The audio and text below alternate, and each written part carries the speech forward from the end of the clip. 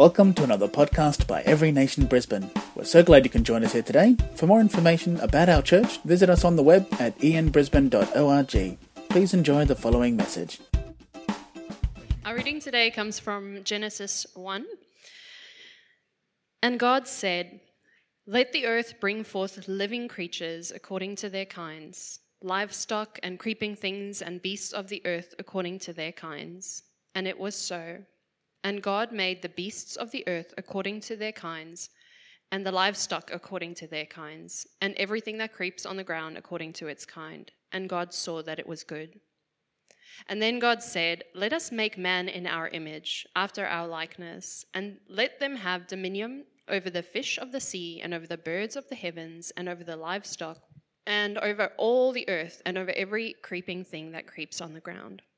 So God created man in his own image. In the image of God he created him. Male and female he created them. And God blessed them, and God said to them, "Be fruitful and multiply, and fill the earth and subdue it, and have dominion over the fish of the sea, over the birds of the heavens, and over every living thing that moves on the earth." And God said, "Behold, I have given you every plant yielding seed that is on the face of all the earth, with every tree with seed in its fruit. You shall have them for food. And to every beast of the earth, and to every bird of the heavens, and to everything that creeps on the earth, everything that has the breath of life, I have given every green plant for food." And it was so. And God saw everything that he had made, and behold, it was very good.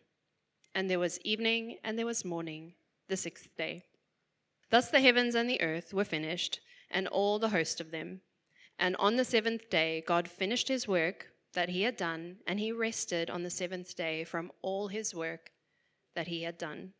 So God blessed the seventh day and made it holy, because on it God rested from all his work that he had done in creation. Thank you, Bianca. Let's all bow our heads in prayer, everyone. Father, thank you for your word. I thank you that it was your word that created all of existence, the universe, the planets, the stars, and even the world that we get to live in today. We pray, Holy Spirit, that you would come and illuminate the same word in our lives, bring us to life, and help us to live this life for your glory through the illumination of your word. We pray in Jesus' name. And everyone said amen.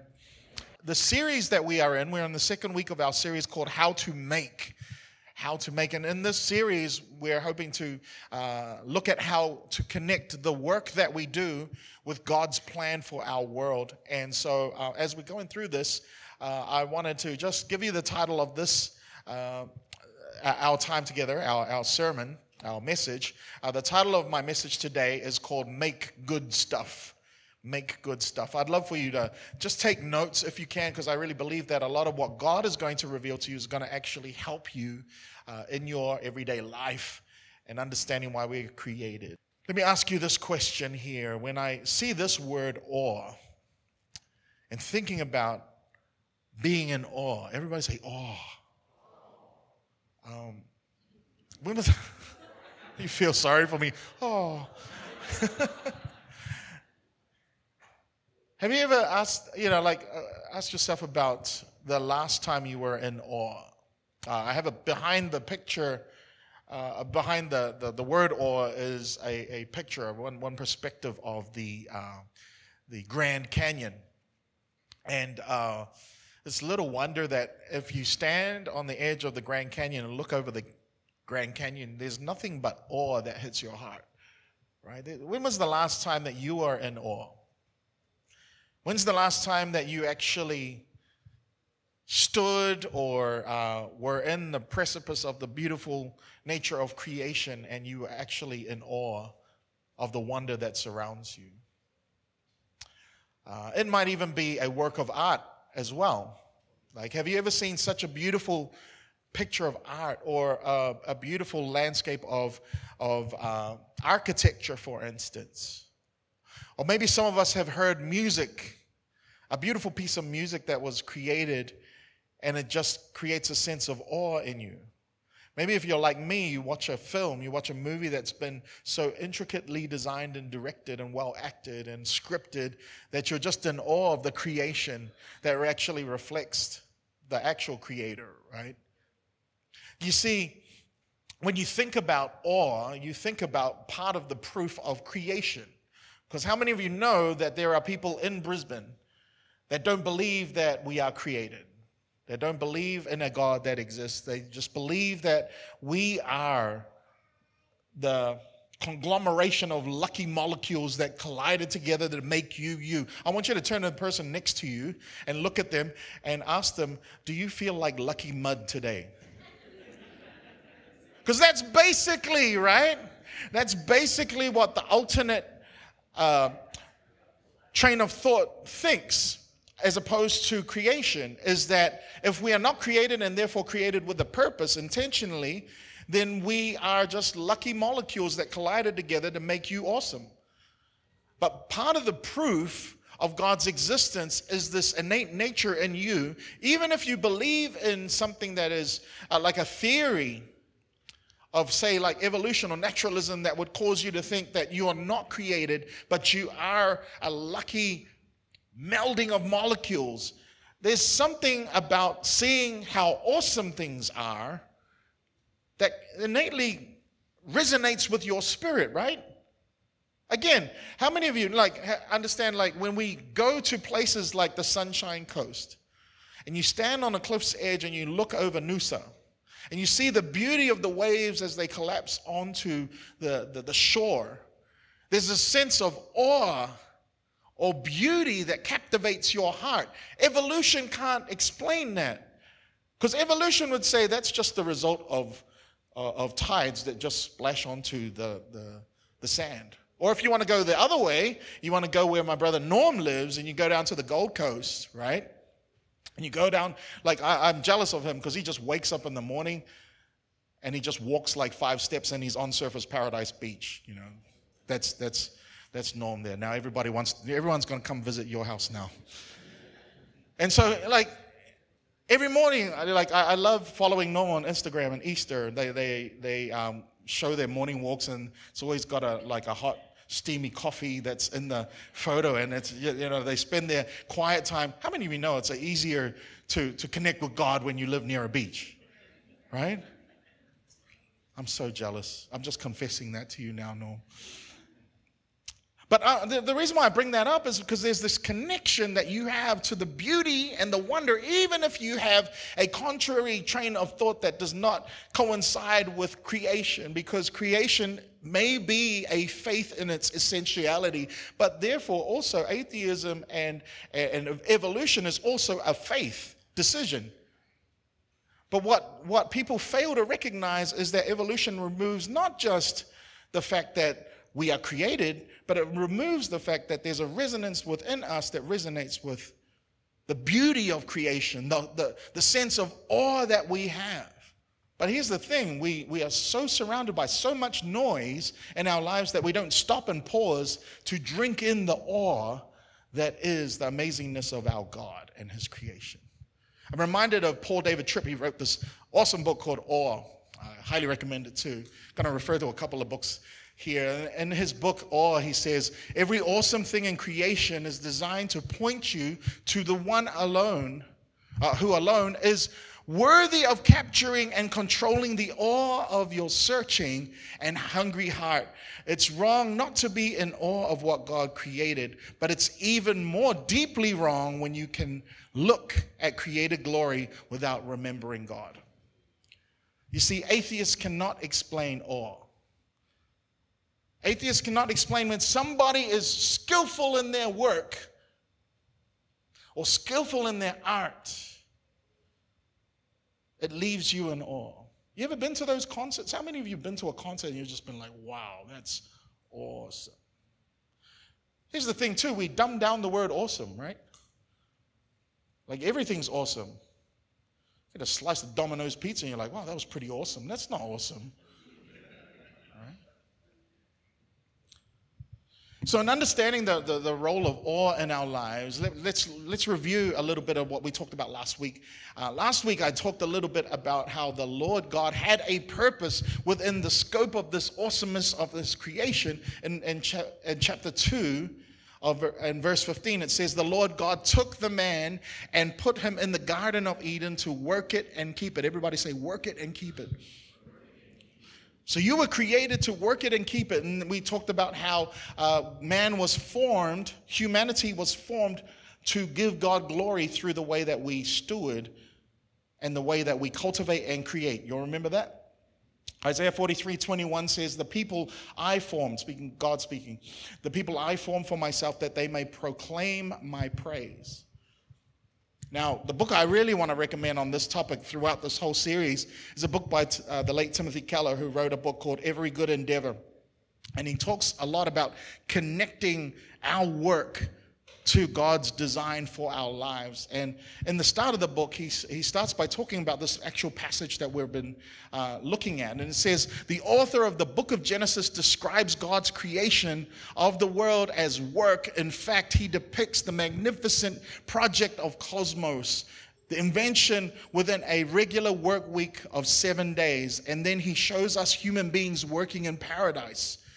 The view of work connected with divine orderly creation and human purpose. Now this is the difference here, right? Because there are other systems of faith that talk about creation and then talk about the work as if it's not created to the beauty of what we get to do and get to experience. And this is what's distinct about it.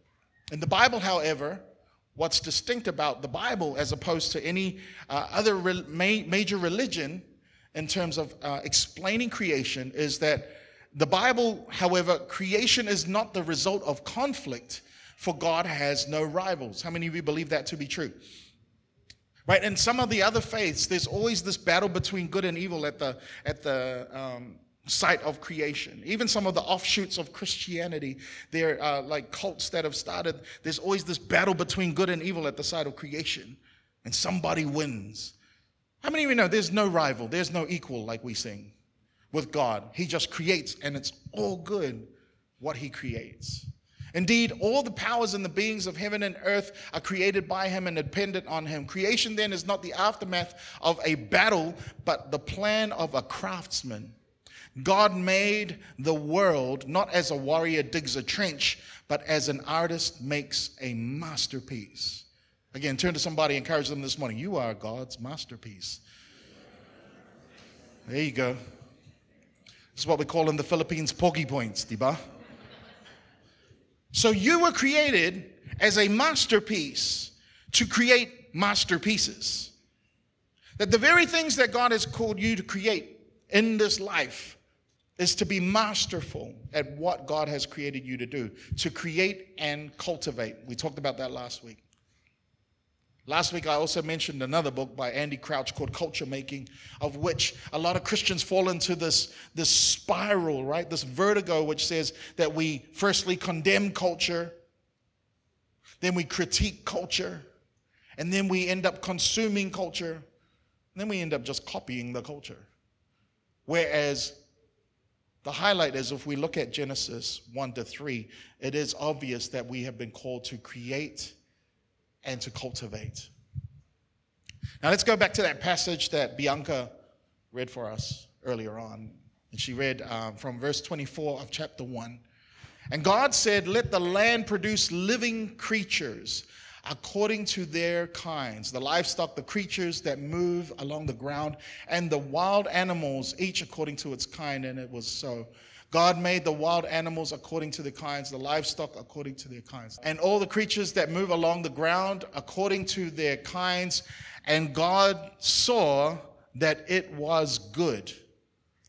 How many of you know, like, when God creates stuff, it's always good? So here's two things that we can gather from this portion of Scripture, right? Number one, we can gather that we are seeing God producing, making good stuff. And he's not just producing, but he's producing life. Producing life is good. And what we're going to notice here is that on the sixth day, which we will unpack a little bit more, on the sixth period of time there, he creates humanity as like the apex of his creation. And then on the seventh day, he rests. How many of you know, like, a lot of people confuse their theology and understanding that God doesn't rest because he needs a break. God's not like, man, this creation stuff's hard. How many of you know he's Almighty God? The word there that's used for rest is actually a word of enjoyment of his creation with humanity, which was created as the last thing he created in the scope of enjoying the rest of the creation that he created. Like you were created to pause, to drink in the beauty that is the life that God gives you, and to exhale beauty in the way that he's called you to create. So the environment, I'll come back to that thought in just a moment. The environment of which God has called us to walk in is an environment of life and joy. Everybody say life and joy. So let me ask you this question. Do you bring joy and life when you walk in the room? How many of you completely understand and have seen in your own life that his presence is where there is a bringing of the dead things to life? Think about it. For those of you who are followers of Jesus in this room, think about the moment that God's presence coincided with your life and where he met you on that day or during that period. And then understanding that he breathed. The Hebrew word is ruach, which literally sounds like breath. He breathed life into dust and brought to life you and I. And as he brings the beauty that is you to life, he says this, then God said, let us make man in our image, in our likeness, so that they may rule over the fish of the sea, and the birds in the sky, and the livestock, and all the wild animals, over all the creatures that move along the ground. So God created mankind in his own image. In the image of God, he created them, male and female, he created them. So you are not only created beautifully as a masterpiece, Ephesians 2 verse 10 says, you are God's workmanship, created for good works. But you were also made in his image to reflect his glory.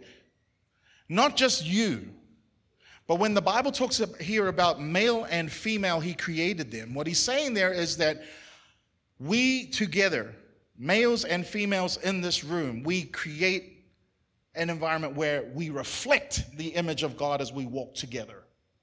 Men and women. Are you all with me? Do I need me to unpack that one more time? It's not just I am made in the image of God, but I best reflect the image of God if I walk alongside you.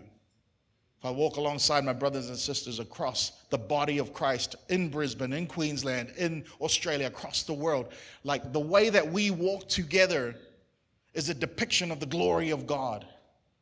So not only that, but God also delegates his authority in and through you. How many of you see that? We're called to rule. There's not just rule in terms of position, but rule in terms of responsibility that God gives you and I. He gives you the authority and the responsibility to take care of the things of this world and to steward them for his glory. Take care of one another, take care of his creation, and reflect his glory as we walk together. Now notice this, he continues, God blessed them, and he said to them, be fruitful and increase in number, fill the earth and subdue it. So not only are we created in his image, created to rule, but we are also created to increase his image. Now, on an immediate reading, we may look at that and just think, okay, so God's called me to have kids. It's more than that. Yes, God's called you to be fruitful if you are married, to have children and so forth. But like the calling that's here is actually a lot more than that. Because there's that phrase there, right? Fill the earth and subdue it. There's an aspect of how God wants you to make beautiful stuff to reflect his glory wherever you're called. Let me say that again because I want you to catch it. Wherever God has called you to, God has called you to create beautiful stuff to the glory of God. Well, Pastor Neli, I'm not a creative like you. It doesn't matter if you're a creative. You are created by the ultimate creative. And there's an aspect of how God wants to utilize you in your specific field of expertise. Because every single one of us in this room has a specific thing that God has created us to do. Maybe a number of things. But God wants you to make beautiful things. He wants you to create beautiful things. How many of you are entrepreneurs or business people? You own a business or maybe a side hustle, maybe something small. Can you just raise your hand? Just keep your hands up. I want to prophesy over all of you who have your hands up. God wants you to prosper in your business for his glory, but the way he wants you to prosper is that you need to commit not just to running the business, but to make beautiful things in what he's called you to do, to reflect his glory. Let me say that one more time. Those of you who are running businesses, those of you who are running side hustles or startups, or maybe you've been running a business, you've got staff and so forth, God wants you to prosper in the running of your business for his glory. But it's not just financially. He wants you to prosper with ideas. He wants you to prosper in your network of relationships for his glory, so you can fill the earth and subdue it for his glory. But the way you're going to need to do that is by walking out in the prosperity, not just of your soul, but of your finances, so you can be a blessing to the world. It's hard to be a blessing when there's nothing there. So I just prophesy God's blessing. I know that sounds, okay, Pastor Neli, you're sounding a little dodgy there. No, I believe with all my heart that God is giving you the capacity. He's actually called you to do this. This is not just a good idea. This is a God idea. That God's called you to fill the earth and subdue it. So be excellent at what you do. Don't be second rate. And don't think about just money first. Think about putting beautiful stuff into the planet. I'll explain it this way one more time, just so you guys can catch this in the spirit. The ruach of God is the life that was breathed upon Adam. The breath of God was dust, dirt, according to the Hebrew. He breathes new life into him, and we have the opportunity to inhale his presence. And as we exhale, we're given the capacity to breathe out his creation. Not just from your lungs. I'm not just talking about like that All Sons and Daughters song. It's your breath in our lungs, so we pour out our praise. Yes, sing that song. But I'm also talking about praising him in what you create. Praising him in what you do. All my students here that are in high school or at university, praising him in the way that you study for these exams that are coming up. I know you all are stressed right now, but in Jesus' name, I pray that God will lift that stress from you as you praise him through your study, as you praise him through your pursuit. Understanding that, yeah, sure, exams will come and go, but God is setting you up to prosper, to be fruitful and multiply and subdue the earth, because he wants you to walk in that. And you may see exams, but God sees destiny and purpose for your life, because he wants you to reflect his image for his glory as you walk together. Church, we need to be excellent in what God's called us to. When I look across this room and see the number of nations that are represented here, and not just nations, but different cultures that we get to impact. There are cultures that each one of you can impact that I won't be able to impact. And this is the reason why we have the lights up. Usually at this time in a lot of churches, they turn the lights down so everybody thinks it's only me walking in this. But the light's up because, joke's on you, we're all ministers of this gospel. So be fruitful and multiply and subdue the earth with his excellence for his glory, not our glory. That's the other danger. We make excellent stuff, we receive praise, and then we're like, see Lord, right? Like, we praise God, but it really comes back to us. We reflect his image in our excellence so that people can see just how awesome God is through what we create, and we get the opportunity to point towards him. See, Proverbs says that it's a person who is excellent in their ways that is brought before great men and women. The doors that open up to you because you're excellent at what you do. You're anointed to do what God has called you to do. That opens up the doors for you to be able to stand before kings and princes and people of influence if you'll just walk in excellence for the most excellent God. So about 2 people said amen on that, and they kind of whispered. Oh, it's all right. You see, after he created us as humans, everything was good, but then in verse 31 it says here, God saw all that he had made after he created you and I, humanity. And then he said, it was what? very good. Turn to somebody, encourage them this morning. You are very good. We are multiplying your pokey points this morning. And there was evening and there was morning, the sixth day. And the reason why there is a seventh day, the reason why there is a day of rest, the reasoning behind that is so God could enjoy that creation with you. He didn't need a break. Number one, he was creating a pattern for your understanding of how the world should operate. You need to Sabbath. You need to take time to rest and to be with God, to connect to the one who is awesome. Because as you inhale the beauty of who he is, you get to exhale in life. The very beauty that will flow in you will flow through you. And so here's the thing, right? If I can kind of use the stage as somewhat of a spectrum. If on this side we have the presence camp, and then on this side of the stage we have the purpose-driven camp. And I'm not talking about Rick Warren, okay, just in case you're wondering, oh, is he critiquing Rick Warren? Absolutely not. I love that book. Okay, I love Purpose-Driven Life. I love Rick Warren. I think he's done a lot for the body of Christ. But what I'm talking about is the camps of presence and purpose. Okay, let me explain. If you are all presence and no purpose, we like to soak in the presence of the Lord. We love to worship. And, you know, these people are really good at finding bargains on candles and stuff. Oh, we just love to worship God. But the moment that they're told, hey, you need to go out and do something with that presence. Let's go out and reach the lost. Oh, no, it's okay. I just love just 4-hour sessions listening to my favorite worship band on Spotify, maybe pulling out the guitar and singing my worship songs. But don't tell me I need to do anything. Like, just listen to me. Let me soak up the presence of God until like a bathtub, until I'm wrinkly like an old man on my fingers. And we love the presence of God. If you're all purpose without presence, you burn out. Right? Your Christianity becomes performative. You're looking at who's looking while you're doing what you're doing.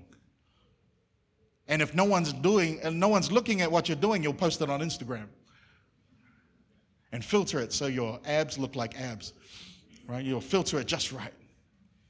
But how many of you know that the correct relationship between presence and purpose is actually God's presence drives the purpose?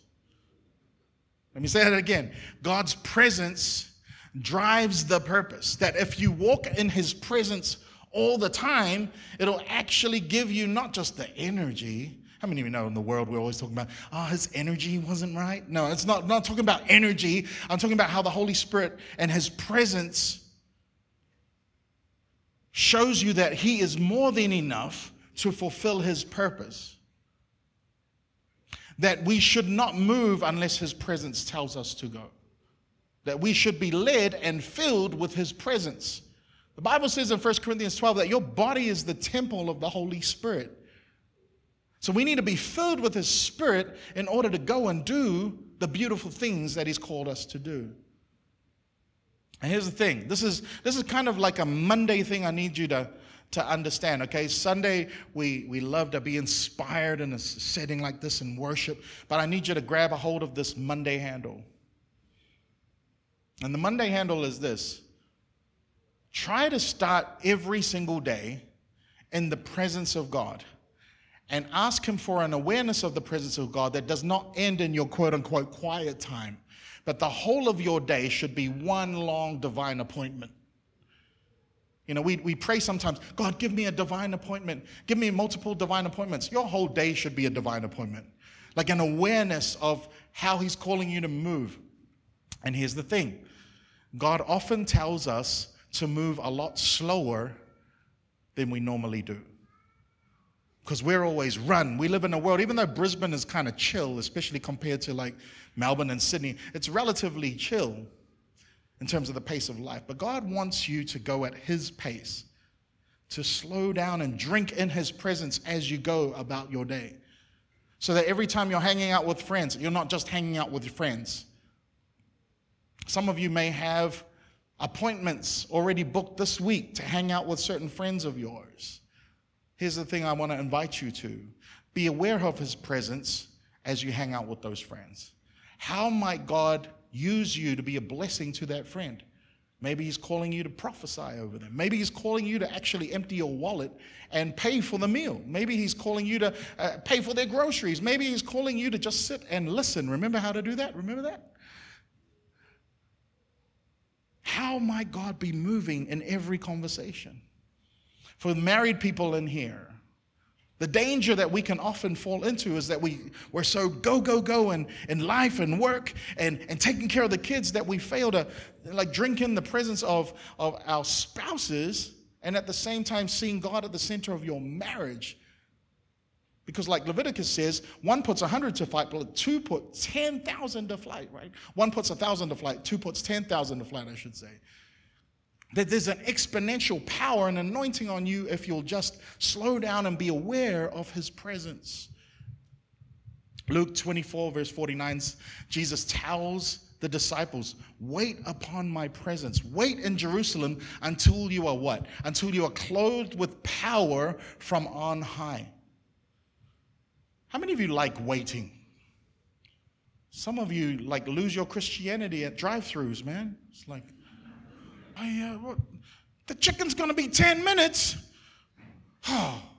Maybe not you. Maybe it's just somebody here somewhere. We like everything fast. I mean, some of us would become heathens if we had dial-up now. Remember dial-up? You're like, that's the devil. You're like, what? We don't like to wait. We like it faster. We don't like to meet people in person. So we just swipe left and swipe right. Oh, I'm just saying. I'm just going to leave that there anyway. So understanding that his presence goes with us is so vital. See, there's two ideologies about understanding who Christ is or who God is as our creator that kind of coincide with one another. There's a term called deism and theism. Theism basically says, right, it holds that there's one God who is still actively engaged with the universe in some way. How many of you believe that to be true, right? Okay, there's 4 of us that have accurate theology. That's the right answer, guys. God is still actively involved and engaged in the universe and in your lives in some way. Deism says that God basically like a spinning top, he creates everything and then he moves out of the way and just lets it like entropy just wind up without being actively involved in it. He's indifferent about it. That's deism. And a lot of us act like God's not there anymore. He just spun it into creation and then eventually it's going to slow down and topple. And it can feel that way, especially when you're watching the news and things that are happening right now. But God is still at work. His presence is still at work. But Pastor Neli, what about what's happening in Palestine and Israel right now? God's still at work. What about the tensions between Taiwan and China? God's still at work. What about Ukraine and Russia? God is still at work. What about the Maroons and the Blues? God is still at work. He's still at work.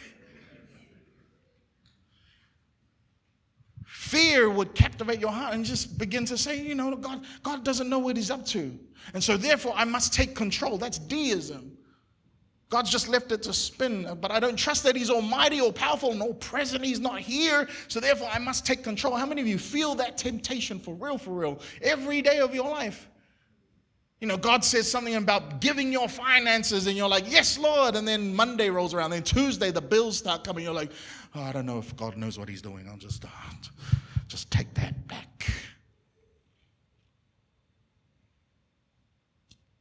If we just trust him. If we just trust in how awesome he is. Psalm 8 says that the universe, the stars and the moon and the skies are the workmanship of his fingers. And then it goes on to say, the psalmist says, who am I that you are mindful of me? He's basically saying, if I can trust him to create this universe, then who am I to worry? Who am I to fear? That usually happens when you haven't paused to awe. when you haven't taken the opportunity to put life on pause and just stand in awe of who he is, because he makes beautiful things out of dust. And you best believe he's going to make beautiful things out of you. Ecclesiastes 4 says God makes everything beautiful in his time, but we like it on our time. Rush, rush, rush. I'm 16 and I'm still not married. Pastor Neli, pray for me. Golly. Thus the heavens and the earth were completed in the vast array, and by the seventh day had finished the work he had been doing, and so on the seventh day he rested. Everybody say, rested. Turn to somebody and tell them, you look good, but you need some rest. Turn to somebody else and just tell them, it's not the bags under your eyes. Then God blessed the seventh day and made it holy. So these are the two things you need to understand in the rhythm of your life. Take Sabbath rest, right? What's the criteria here? It's rest. Let me just say this really clearly, okay? Netflix is not rest. Surfing the web or scrolling, it's not rest. Your mind is still actively working, and you're actually trying to find your identity or find stuff that you should be finding in the presence of God amongst those things. Now, are those things wrong? Not necessarily, depending on what you're looking at, but not necessarily. It's just don't expect from those things the things you should be seeking from God in Sabbath rest. So it's rest and it's holiness. Holiness means to be set apart. I'm setting apart this day to be with my God, to drink in the ruach, the awe, the breath of life, and to help me be aware of his presence throughout the other 6 days. See, again, his work and his workmanship was intense. It was full on, but it was not meaningless. It was meaningful. Just because we're working doesn't mean that the work we're doing is meaningful. Make sure that what we are creating has meaning and is inspired by the Holy Spirit. Sometimes I've been in environments, right, where we fall into the trap of thinking that just because we're busy, we equate that to fruitfulness. God doesn't want us to be busy as much as he wants us to be fruitful. If we are busy just for the sake of busyness, and these are the environments we walk into. Sometimes you walk in, have you noticed this? Like I talk to certain people, and I've fallen into this trap where I start to feel like, how are you? Oh man, it's just been a busy week. And then you kind of feel like defensive. Oh, busy, eh? Let's have a busyness challenge. Well, my busyness, man, I've got so many wrinkles on my head. I've got more headlines than the news. Well, I've been working like 70 hours every day, and that's not mathematically possible. Well, you know, my home life is a mess, and it's because I work so much. Beat that. And we define ourselves around the work that we do to the point where we idolize the work rather than use our work as worship. And true worship happens when we follow his rhythm. There's parts when the beats go, rest. Rest. Rest. You gotta understand the flow and the rhythm of what God is doing in your life. If it's all that doesn't sound like work, that sounds like something else. But many of our lives, I'm just going to leave that there. All right, Timothy Keller said, without meaningful work, we sense the significance of inner loss and emptiness. People who are cut off from work because of physical or other reasons quickly discover how much they need work to thrive emotionally, physically, and spiritually. Again, work is not evil. But when it's connected to the source and it's beautiful and it creates joy, you'll find meaning in the work that you do. You'll find energy. You'll find all that you need.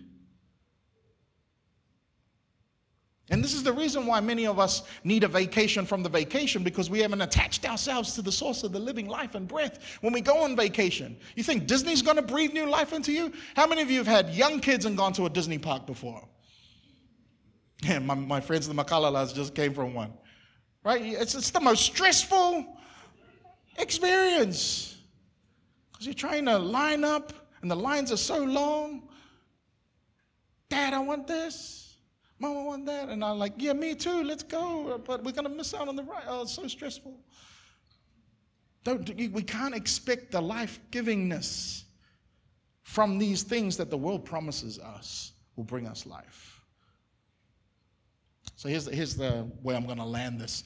3 questions. Is it useful? Is it good? And is it life-giving? In terms of what you are created, what you are called to make, ask these questions. Is it useful? Is it good?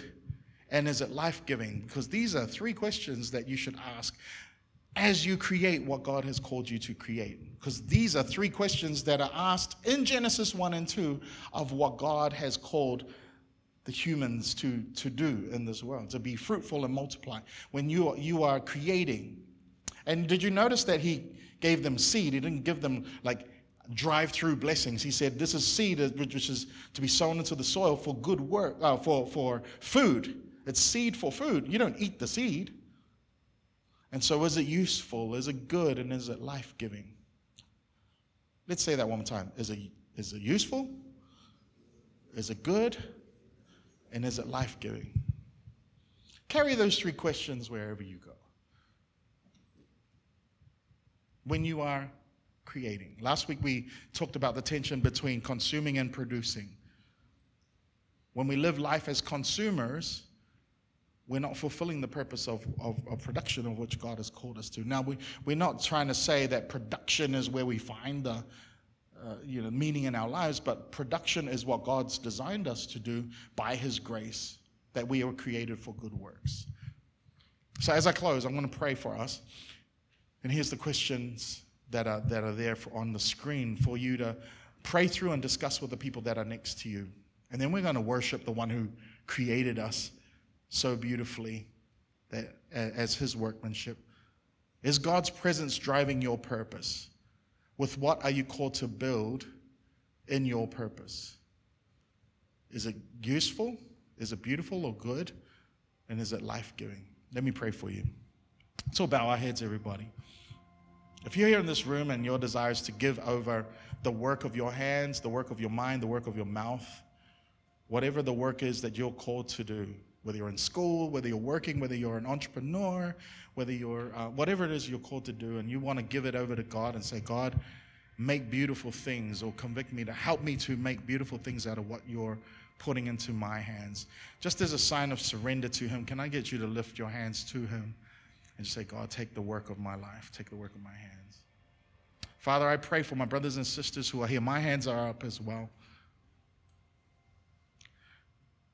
Lord, the very last verse of the very last psalm says, let everything that has breath praise the Lord. Thank you for the breath of life, the ruach of your spirit that breathes new life into us. Just with your hands lifted, I'm just going to give you a few seconds just to hear from the Holy Spirit as to how God has called you to create beautiful things. He's going to give you a few clues, a few things that He wants to deposit in your spirit. But the first thing I wanted to say prophetically over your life is that He is pleased with you. Let not your work define who you are, but let your work be worship to the one who gave you the capacity to work, the gifting to work, to create beautiful stuff. God, with our hands lifted, we thank you that you take pleasure in us. We surrender our work and our lives to you right now. Have your way in us, we pray. In Jesus' precious name. Amen. Amen. We hope you've enjoyed today's message brought to you by Every Nation Brisbane. For more information about our church, visit us on the web at ianbrisbane.org. Thank you for listening. God bless.